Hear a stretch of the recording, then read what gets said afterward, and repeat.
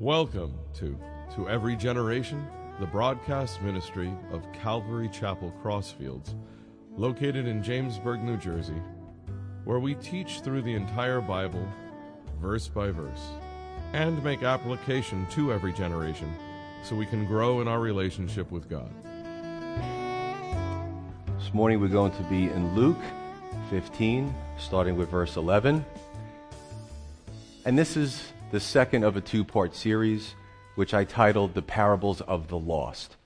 So last Sunday we covered the lost sheep, the lost coin, and very interesting is that three people, our church is not that big as you can see, three people came forward to receive the Lord. It's pretty awesome.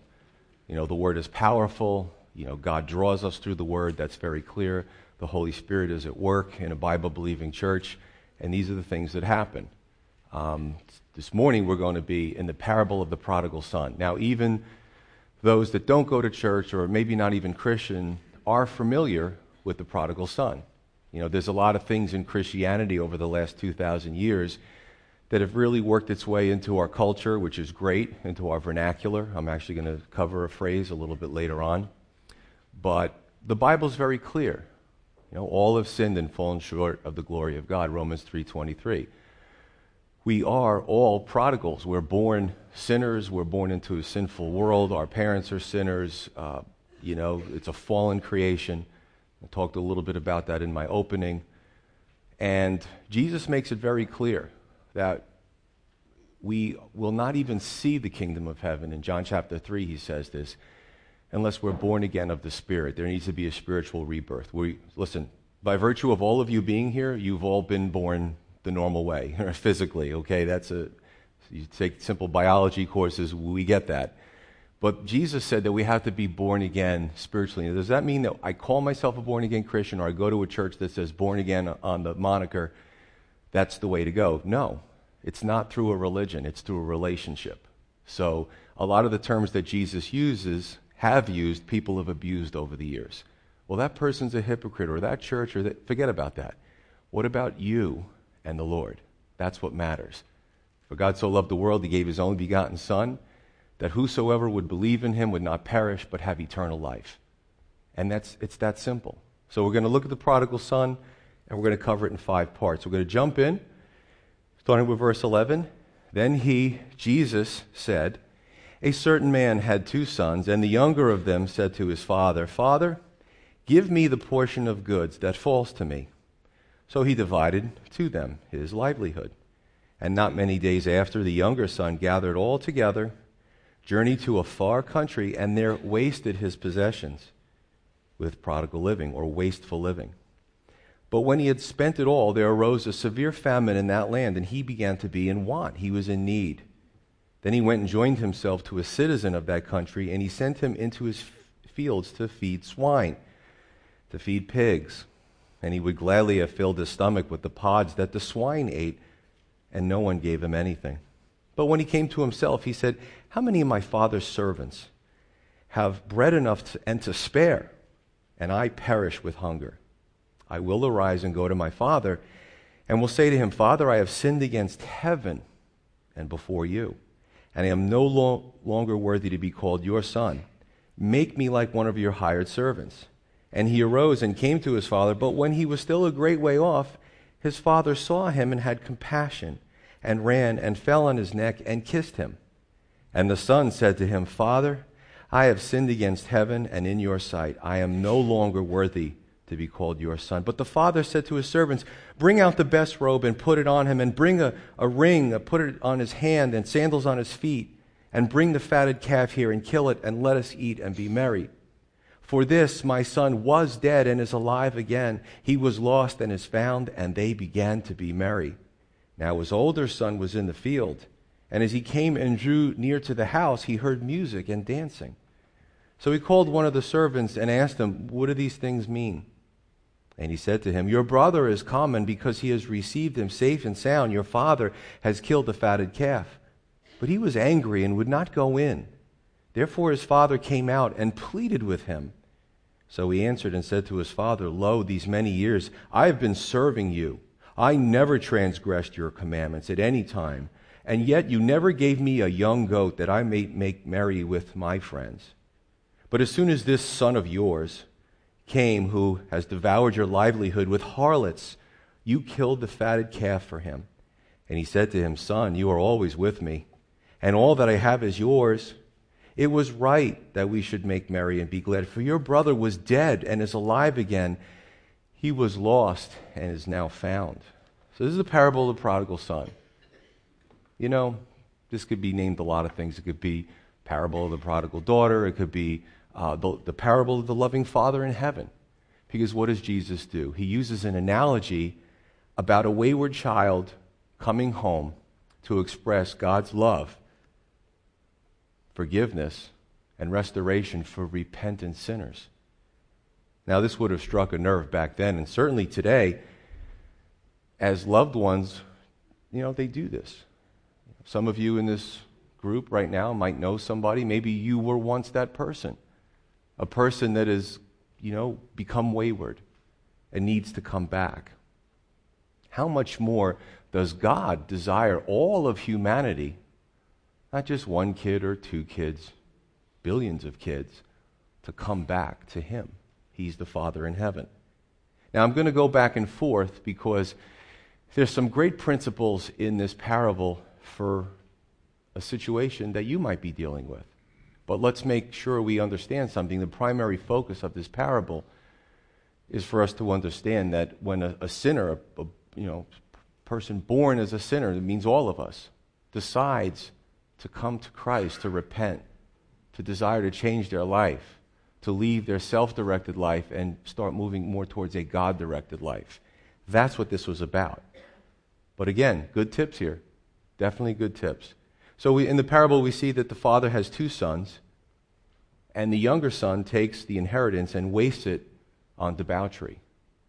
And the Father in heaven has given all of humanity free will and life and allows us to do what we wish with our life. Now, it saddens him to see many, especially look at our culture, destroy their lives. But again, he's given us free will. We do what we want, right? Because true love sets a person free. True love sets a person free. And God loved us so much, not only did He set us free, but He also gave us the way of salvation through His Son, Jesus Christ. So if we can take this in 5 parts, the first part, verses 11 through 16, is number 1, sinful rebellion against God. Verse 13, he wasted his possessions on prodigal living. He spent it all. He was bankrupt. And that's what a sinful lifestyle will do. It bankrupts us in many ways. It bankrupts us relationship-wise. It bankrupts our morals. And you know what it does? It takes our peace from us. Again, I've said this many times. Half my life I lived that life. And the other half, I've been a Christian. Have no desire to go back there. None whatsoever. And as I read the Bible, what's amazing is, part of me says, Lord, I wish I would have come to you sooner. It would have changed a lot of things. I would have made better decisions. I would have hurt people less. I would have hurt myself less. But whatever. God used my foolishness to actually give me examples through the Scripture.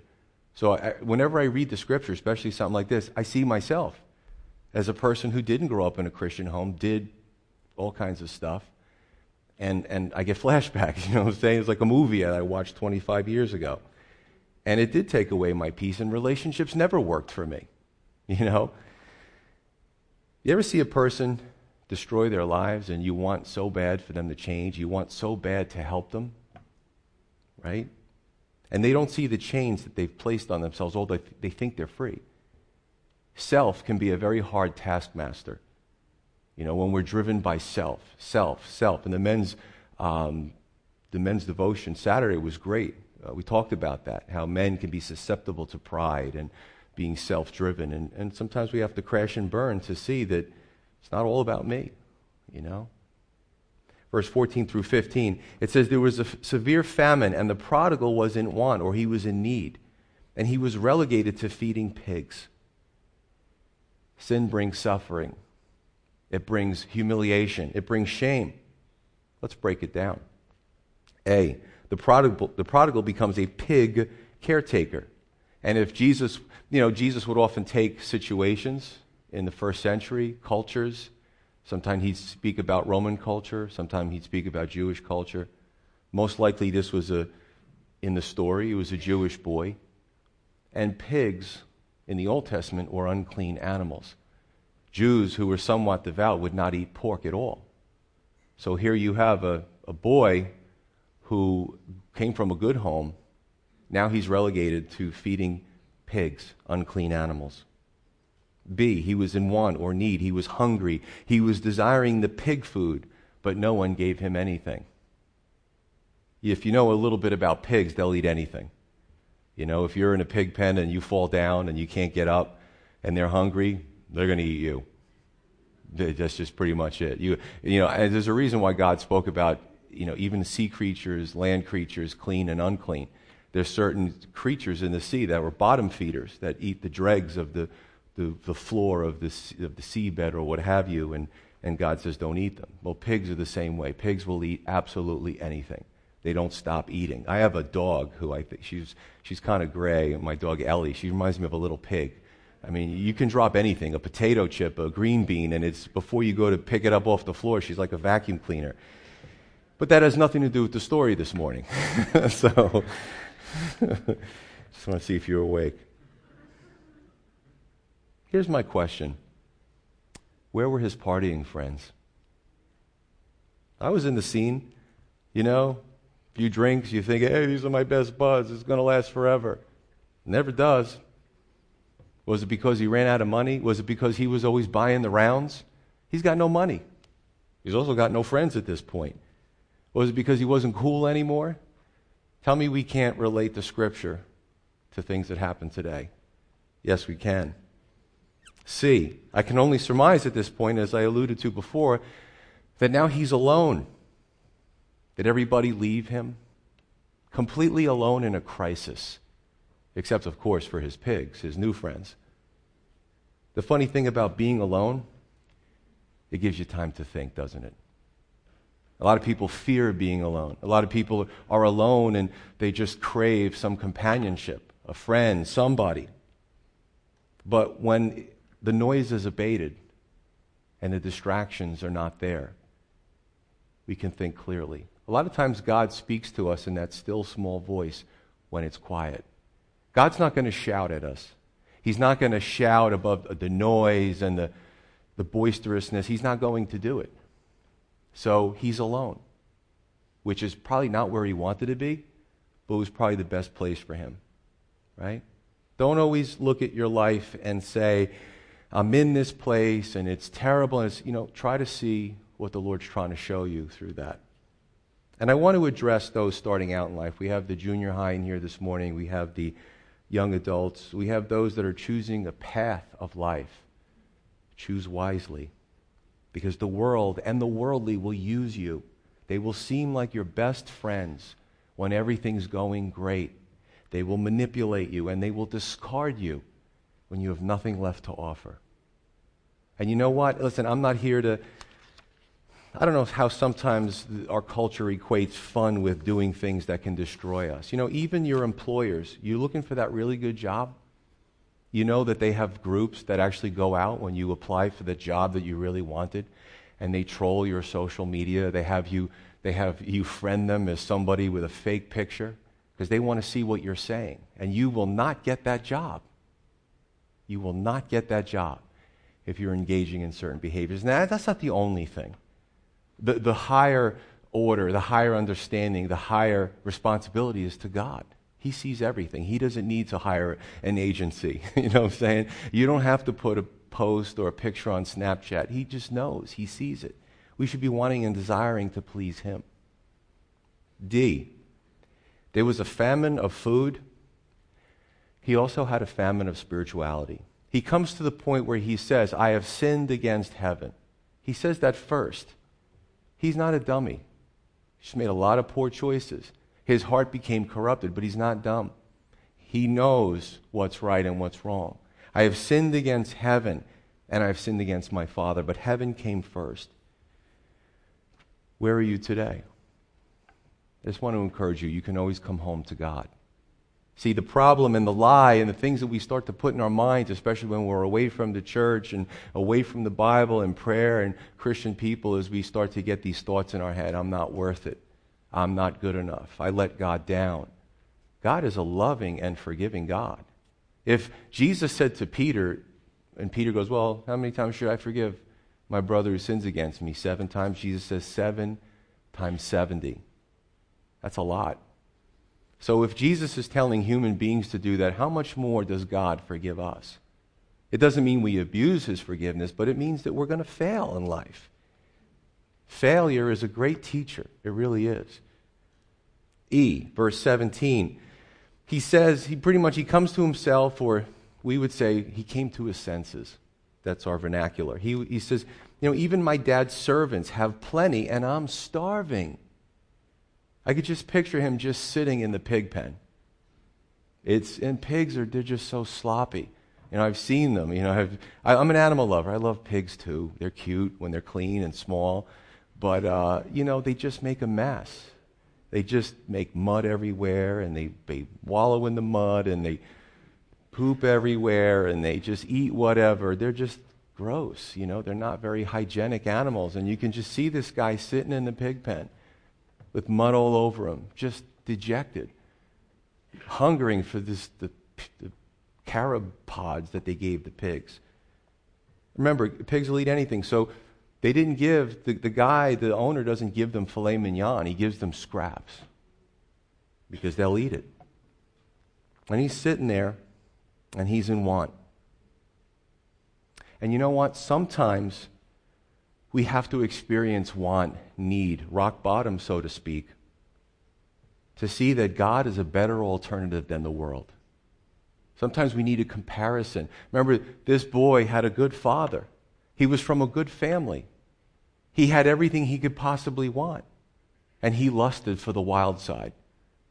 Then he was sitting in the pig pen and thinking, all right, now I can really make this comparison. And you know what? People have to do that too.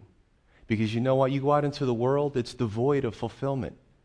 You're not going to get fulfilled. But people do. Oh, it's the lights and the music. And I could be on American Idol, and I could do this, and I could do that. You could. But you walk away from God, and eventually that will leave you empty as well. Satan is very good at that. He's very good at getting you excited for something new and bringing you up so he can push you down. And that's what happens when we go out into the world. I'll read verse 17 through 21 again, and it says, "But when he came to himself, he said, 'How many of my father's hired servants have bread enough and to spare, and I perish with hunger? I will arise and go to my father, and will say to him, Father, I have sinned against heaven and before you, and I am no longer worthy to be called your son. Make me like one of your hired servants.' And he arose and came to his father, but when he was still a great way off, his father saw him and had compassion, and ran and fell on his neck and kissed him. And the son said to him, Father, I have sinned against heaven and in your sight, and am no longer worthy to be called your son." So 2 out of 5 is repentance. You know what's funny? I've seen this a lot. Sometimes I watch the news. I don't watch too much of it because I get aggravated, but I just want to know what's going on in the world. And I've seen journalists and commentators lately. It's so weird. And they talk about a situation, and this is, again, it's our vernacular. It's what we use in our culture.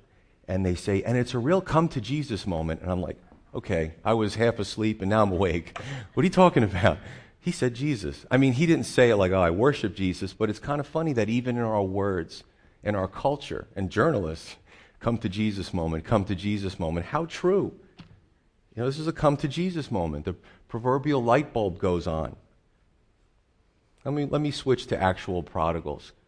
And some of these things are going to be hard to say, but we make the mistake sometimes when we interfere, when we just throw money at the situation, when we enable. That's a big word that we use today, enabling, coddling. And sometimes we just delay the process. Some like the dysfunctional lifestyle, and if you try to pull them out too soon, they're not going to listen to you. It's like they need to cook a little longer. They're not in the bake cycle long enough. Others come to their senses without hitting the proverbial rock bottom. Others yet want to see how low that they can go before they have an epiphany. if we keep enabling, sometimes a prodigal never comes to their senses. There's a great article, and I'd encourage you to look at it and go on the internet afterwards. John Piper, Bible teacher, book writer, good father. He has a son, Abraham, and Abraham became a prodigal. And some of you might have heard about this. And this was a shock. It was sent shockwaves through the Piper family, and what do we do? And they eventually kicked him out of the house. He was a young adult, and he did his thing. And truthfully, he did come back. And he writes, and I'm saying this is not gossip, because he wrote an open letter to everyone, to his parents, to the church, to the world. And this went on for a while. He comes back, just like the story, and he writes an open letter, and he said to his parents, you know what, it wasn't you. You loved me, you cared for me, you set an example of Christianity in the home. It was me. And he also said to his parents in this open letter, you kicked me out of the house, and if you didn't, I wouldn't have respected you. You did what the Bible told you to do. And just like the kid in the story, he eventually comes to his senses and comes back. So I just want to encourage you, if you are you're really living Christianity in the home and you have a prodigal, it may not be you. Now, it doesn't mean on the other extreme that we should spoil our kids and do what the culture teaches, because probably you're going to teach them to go the wrong direction. Be their friends. No, be their parents. Be their parents. But this is a great letter. Again, Abraham Piper, I encourage you to read it. The prodigal here in this story was truly repentant, and he had a desire to change. Well, David Guzik, I like his Bible commentaries, he says this, quote, about the prodigal son. He didn't join a self-help group. He didn't seek to repair his inner child. He didn't blame his friends. He didn't blame his boss. He didn't blame the pigs. He went back to his father, end quote. And I would add that the sinner will try many things to repair their situation. Many things. But they need to go back to their father. Now, don't get me wrong.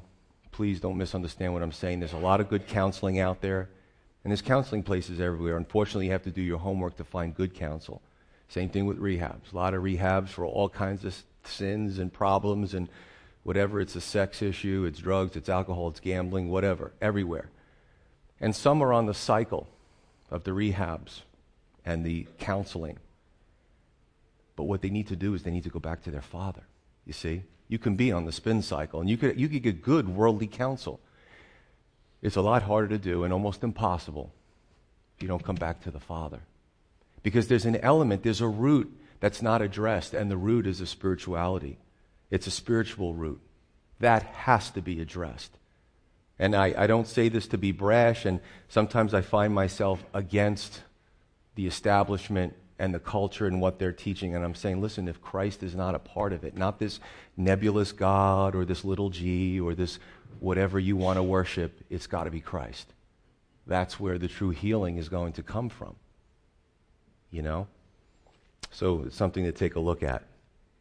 Verse 17, the prodigal said, my father's hired servants have bread enough and to spare. The realization of the goodness of God. And some have to experience the dumpster or the pig pen or whatever you want to call it, the alternative to God, before they can make that comparison. It took a tragedy to get the boy's attention. He had to look in the proverbial mirror and see what he was doing with his life. He made a mess of his life. And I just want to encourage you this morning. You might say, well, I think I have too. Well, I did too. You know what I'm saying? It's okay. But what's really important is, what do you do from this point? Do we double down on stupid? Or do we try the humility route? God is so awesome. He could be your last choice and he'll still accept you with open arms. Where do you get that? People aren't like that. They get offended. God's like, listen, just come to me. Come to me. But be careful that you don't continue on that cycle and end up in a place or death. So I made a mess of my life. All right, so what are you going to do? Look up. I'm telling you that he's going to forgive you. I'm telling you what the Bible says. It's your choice. He's gracious. He's forgiving. He can bring new life to a situation. And like I prayed this morning, I don't like winter. As I get older, I'm getting tired of shoveling snow. I hate snow. It's so pretty, but in my mind it means difficult things. And my wife and I have fancied moving somewhere where there is no winter. But I have to say, one thing I love about this area is in the springtime, we get excited. My wife is a master gardener. She's always planting. And you know what's amazing? Even the birds, they eat stuff. They eat seeds.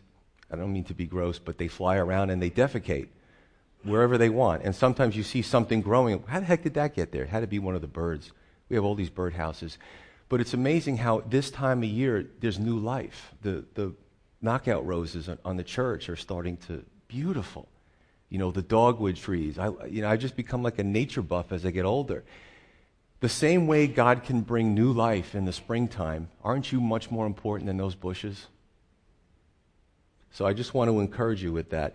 He can take whatever's happened in your life, and he can bring new life into it. Verse 18 and 19. Let's look at the son's words. He even rehearses what he's going to say. This is amazing. The intricacies of the scripture and the parables, I just love the way the Lord does this. You know, he talks to himself. Well, I think I'm going to do this. I'm going to go to my father, and this is what I'm going to say. He rehearses what he's going to say. He's like, Father, make me like one of your servants. You know, not a family member. And his attitude was not entitled. And the lost sinner who comes to God doesn't say, well, God, you owe me. Because we live in an entitlement generation. I say culture. I don't want to pick on the young people because it's affecting older people too. Like, I deserve or I'm owed. Or that doesn't work with God. I just want you to know that. We need to see as sinners our own unworthiness. That at the end when we die, that we just don't barge into heaven's gates and say, I'm here, it's me, we're good. It doesn't work like that. The sinner is unworthy, but the Father is gracious, he's forgiving, and he's loving. And you know what he does? The Father in the story, again, I'm going back and forth here. He sees his son afar off, and he's immediately moved with compassion. His son probably doesn't look well. And I know I'm embellishing a little bit. He sees his son, probably the clothes that he used to wear are tattered. He probably got real skinny from not eating. He's probably got filth all over him from being in the pig pen.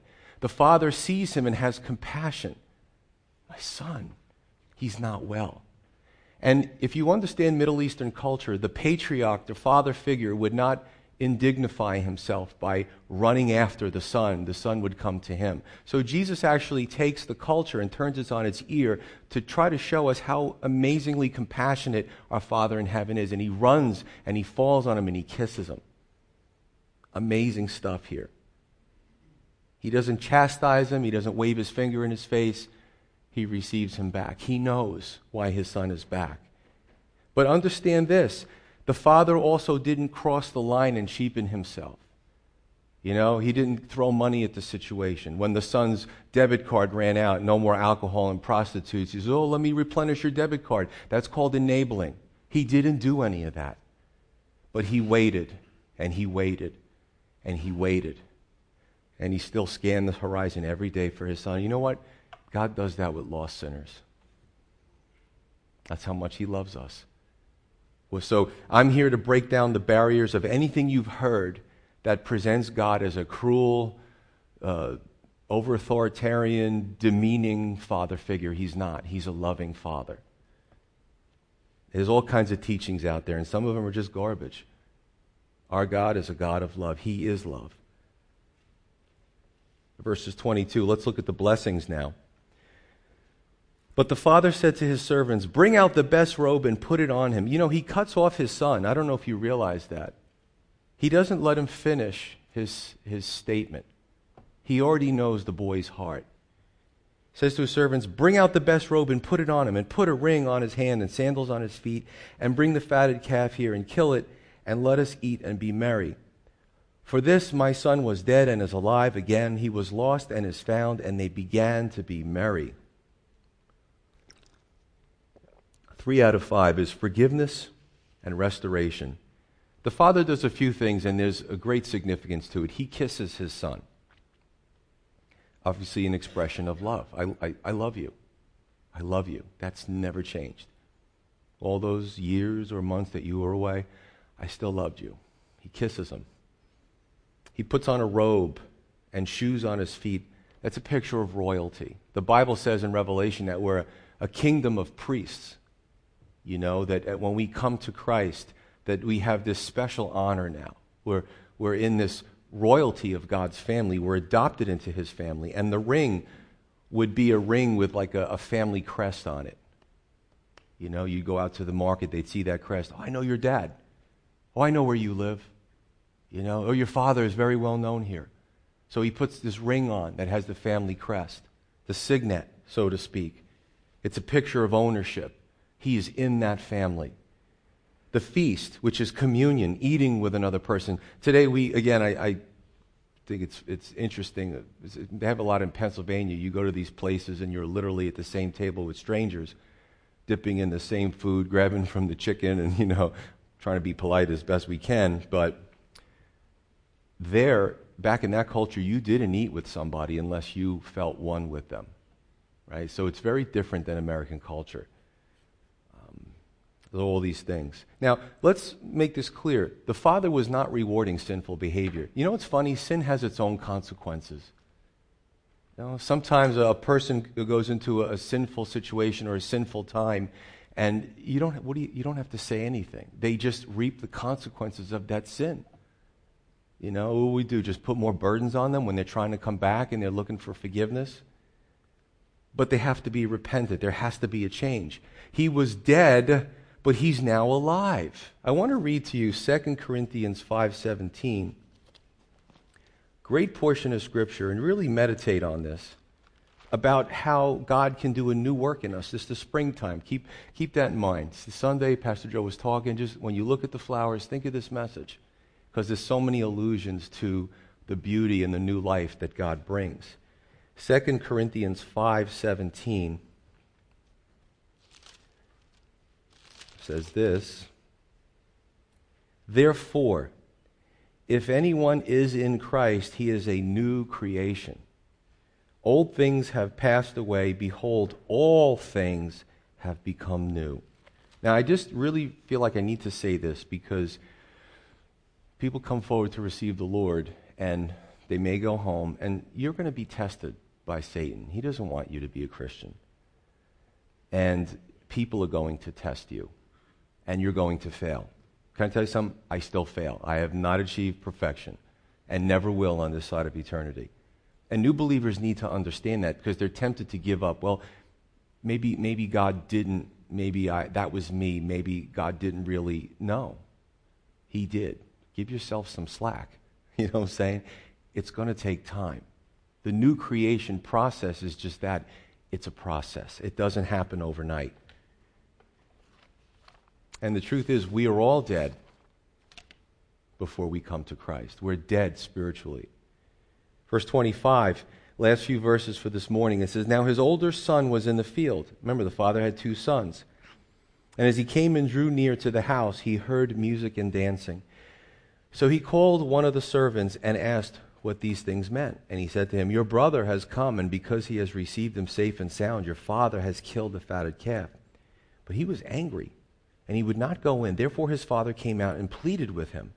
So he answered and said to his father, 'Lo, these many years I have been serving you. I never transgressed your commandment at any time. Yet you never gave me a young goat, that I may make merry with my friends. But as soon as this son of yours came, who has devoured,'" remember, that's his brother, "'who has devoured your livelihood with harlots, you killed the fatted calf for him.'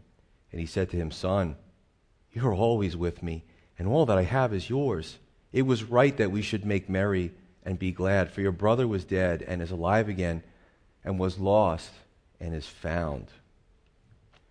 4, here's the difficult part, dealing with others aside from God. God forgives. God restores. And you may have people in your life that for years want to hold you in the place that you were before you came to Christ. Want to hold you down. Associates, frenemies. I love that word. I don't know if it's in the dictionary yet, but it's definitely in our culture. Why do we have frenemies? Friends that want to hold us down. Friends that want to tempt us. Friends that want to... You guys know what I'm talking about. Frenemies. Okay? So, in this case it was his brother, but there's something more to this. If I go back to verses 1 and 2, which we covered last Sunday, what precipitated the Lord responding to the religious leaders with these incredibly trenchant parables? Let's look. So chapter 15, verses 1 and 2. Remember, this is before Jesus starts letting out this barrage of parables to make a point. What happened? Context. It says, then all the tax collectors and sinners drew near to him to hear him. All the, not my words, what they would consider the dregs of society. And the Pharisees, these are the religious people, the Pharisees and scribes murmured, saying, this man, meaning Jesus, receives or welcomes sinners and eats with them. Remember what I talked about eating? Jesus is eating. He's bonding with these people. How could he be a prophet? How could he be the Messiah? These people are awful. So Jesus tells them that God loves repentant sinners. That's how the whole thing starts. And the older son is a picture of the religious establishment at the time. It was elite, it was political, it was corrupt, it was hypocritical. And sometimes we see that today. There was no love, there was no joy, there was no compassion. The older brother, who was a picture of the religious system at the time, said, this son of yours. He didn't say my brother. Look at the wording. The older son says to his father, has a little bit of a tude with dad, okay? He goes, I was always with you. I never transgressed. You never gave me. The proud and the self-righteous feel like they deserve more. Right? They deserve more. And that they don't belong on the same level with their understanding of the dregs of society that come to Jesus. A cold, callous heart. May we never become that. I've seen people come to, sadly enough, not a lot, come to Christianity and become legalistic, become like Pharisees, have this horrible attitude towards new people that it's like, you didn't come out of the womb a Christian. I knew you. You know what I'm saying? It's like, just like person and you work with a coworker, they get a promotion and they just become all full of themselves. People are weird. They do weird things. So the older brother, he won't join the celebration. And the religious people at the time that Jesus was on the earth, they didn't want to join the celebration either. They didn't want to see the tax collector come to Christ. They didn't want to see the harlots and, because who would they point fingers at if everybody got better? You know what I'm saying? Right? And it's this thing. But in God's heart, no one is too lost to be saved. But God also isn't going to force a relationship on us. It's up to you. You want to come? Or do you want to stay where you are? God allows you with your free will to do either. But he's already done his part. He sent his son to die for our sins. And when we really, even as a pastor, I don't think I completely understand that. And I mean, I don't understand the depth of what Christ did to die for my sins. Forget about all yours. Okay? I don't think I completely get it. And I think when I step into eternity, I will. But I do my best. Right? Well, last Sunday we covered the first half of the chapter. And we read that heaven rejoices when a lost sinner comes home. I'm going to tell you this, that I know I speak for the other pastors and elders and wives and staff and people in ministry, that probably the most exciting thing for us to see is somebody truly give their heart to Jesus Christ. Truly make a decision from this point, I'm going to follow the Lord. And probably the saddest thing that we have to see in ministry is those that fall away, walk away, get pulled away, get tempted, a trial comes. It's amazing. And they're gone. Disappeared. That's probably one of the saddest things. So there's a lot of highs and lows in ministry, and you know what it has to do with? People. God loves people. Verse 24 and 32, the father says twice in this parable, my son was dead and he's alive again. He's lost and now he's found. The fifth out of 5 is he was born again of the Spirit of God. Or, here's the thing. We could either be born once and die twice, or be born twice and die once. And I'll explain what that means. Okay, you're all here, so you qualify for everybody has been born once. Okay, we got that. Those that don't trust in Christ as their Savior will die twice. They'll die physically and they'll die spiritually. and they'll spend eternity in judgment. Or we can be born twice and die once. Being born physically, which everybody qualifies for, and also many in this church have also been born again of the Spirit. You've trusted Christ as your Lord and Savior. You've been sealed with the Holy Spirit. You've been born twice. But you'll die once. And you'll only die physically. The body that sheds. And as we get older, I think I'm kind of in the middle. I remember what it was like to be 25. I still do things. I think I'm 25, and the next day I wake up and my body tells me, you're not 25. Okay? Is that funny, James? You like that? But so I'm kind of in that middle road, and I get it. I understand the aging process, a lot more grays that are coming out, and a lot of issues with the aging body. But the cool thing is, as you get older, you really appreciate the part of only dying once. You shed this body, you go to be with God, and in a future dispensation, he gives us another body, a spiritual body that lasts forever. It doesn't ache, doesn't cause problems, don't get cancer, and you don't die. So it's your choice. I know I've been born twice, so I'm only going to die once. And if the Lord comes back soon, I won't die at all. That's another subject for another time. How many of you are going to continue to be in the world and let the world use you and abuse you? You know, what chance is God on now? Is he on the 10th chance, or the 10th on the list, or the 20th? Just put him to the front of the line. This is the message for it. What's it going to take for you to be convinced that God loves you? This is a huge parable. The Lord spent a lot of time on this. To respond to God's love. Yes, the Lord calls us, but we also must receive of that invitation. The Bible's very clear about that. I want to read just a few verses in John 10. John 10, 14 through 16. Jesus says, and he likens himself as a shepherd calling out to people who are like sheep. John 10, 14 through 16. Jesus says, I am the good shepherd, and I know my sheep, and am known by my own. As the Father knows me, even so I know the Father, and I lay down my life for the sheep. And other sheep I have which are not of this fold, them I must also bring. And they will hear my voice, and there will be one flock and one shepherd. I just want to do you a quick analogy, and I did a lot of study of shepherding and sheep, and in some areas even today in the Middle East, where for security reasons, for economy reasons, the shepherds at night put all their sheep in one pen. And sometimes the shepherds will rotate guarding that pen. It's pretty interesting, fascinating, shepherding. And when the morning comes, all three of the shepherds come and they stand like 20 feet from each other. And they have a certain call. And all the sheep, 100 sheep, they're all bleeding and coming out. And they all go to that one shepherd that they recognize his voice. Fascinating. You can see 100 sheep come out, and they start breaking off. As dumb as sheep are, they know the voice of their shepherd. And when it's all done, before they're ready to go out into pasture, each shepherd has his perfect amount of sheep that are his.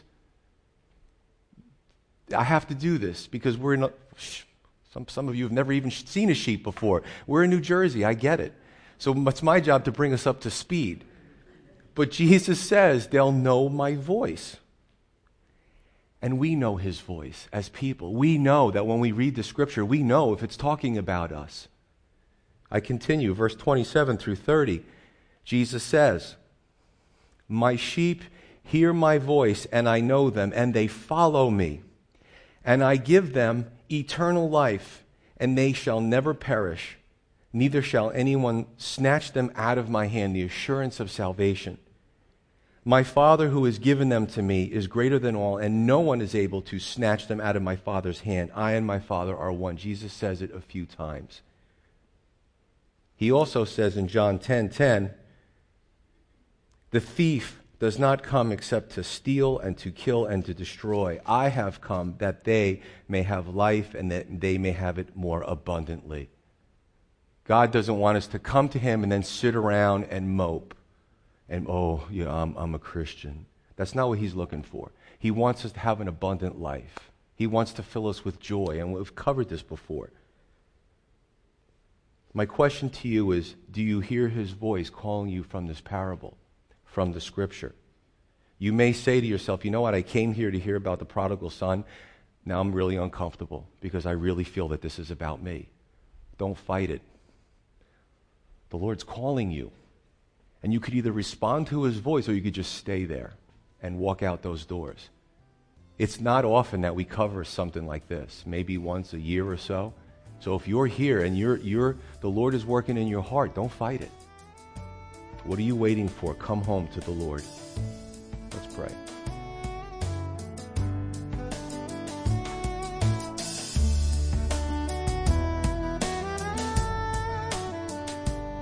You've been listening to Every Generation from Calvary Chapel Crossfields. We're located at 15 Half Acre Road in Jamesburg, New Jersey. We meet for Bible study Wednesdays at 7:30 p.m. and Sunday service begins at 10:30 a.m. On Sundays, we have children's church for all ages, in addition to infant and nursery care. You can find out more about the ministry here at Calvary Chapel Crossfields by going to cccrossfields.org. Thanks for listening, and may God bless you.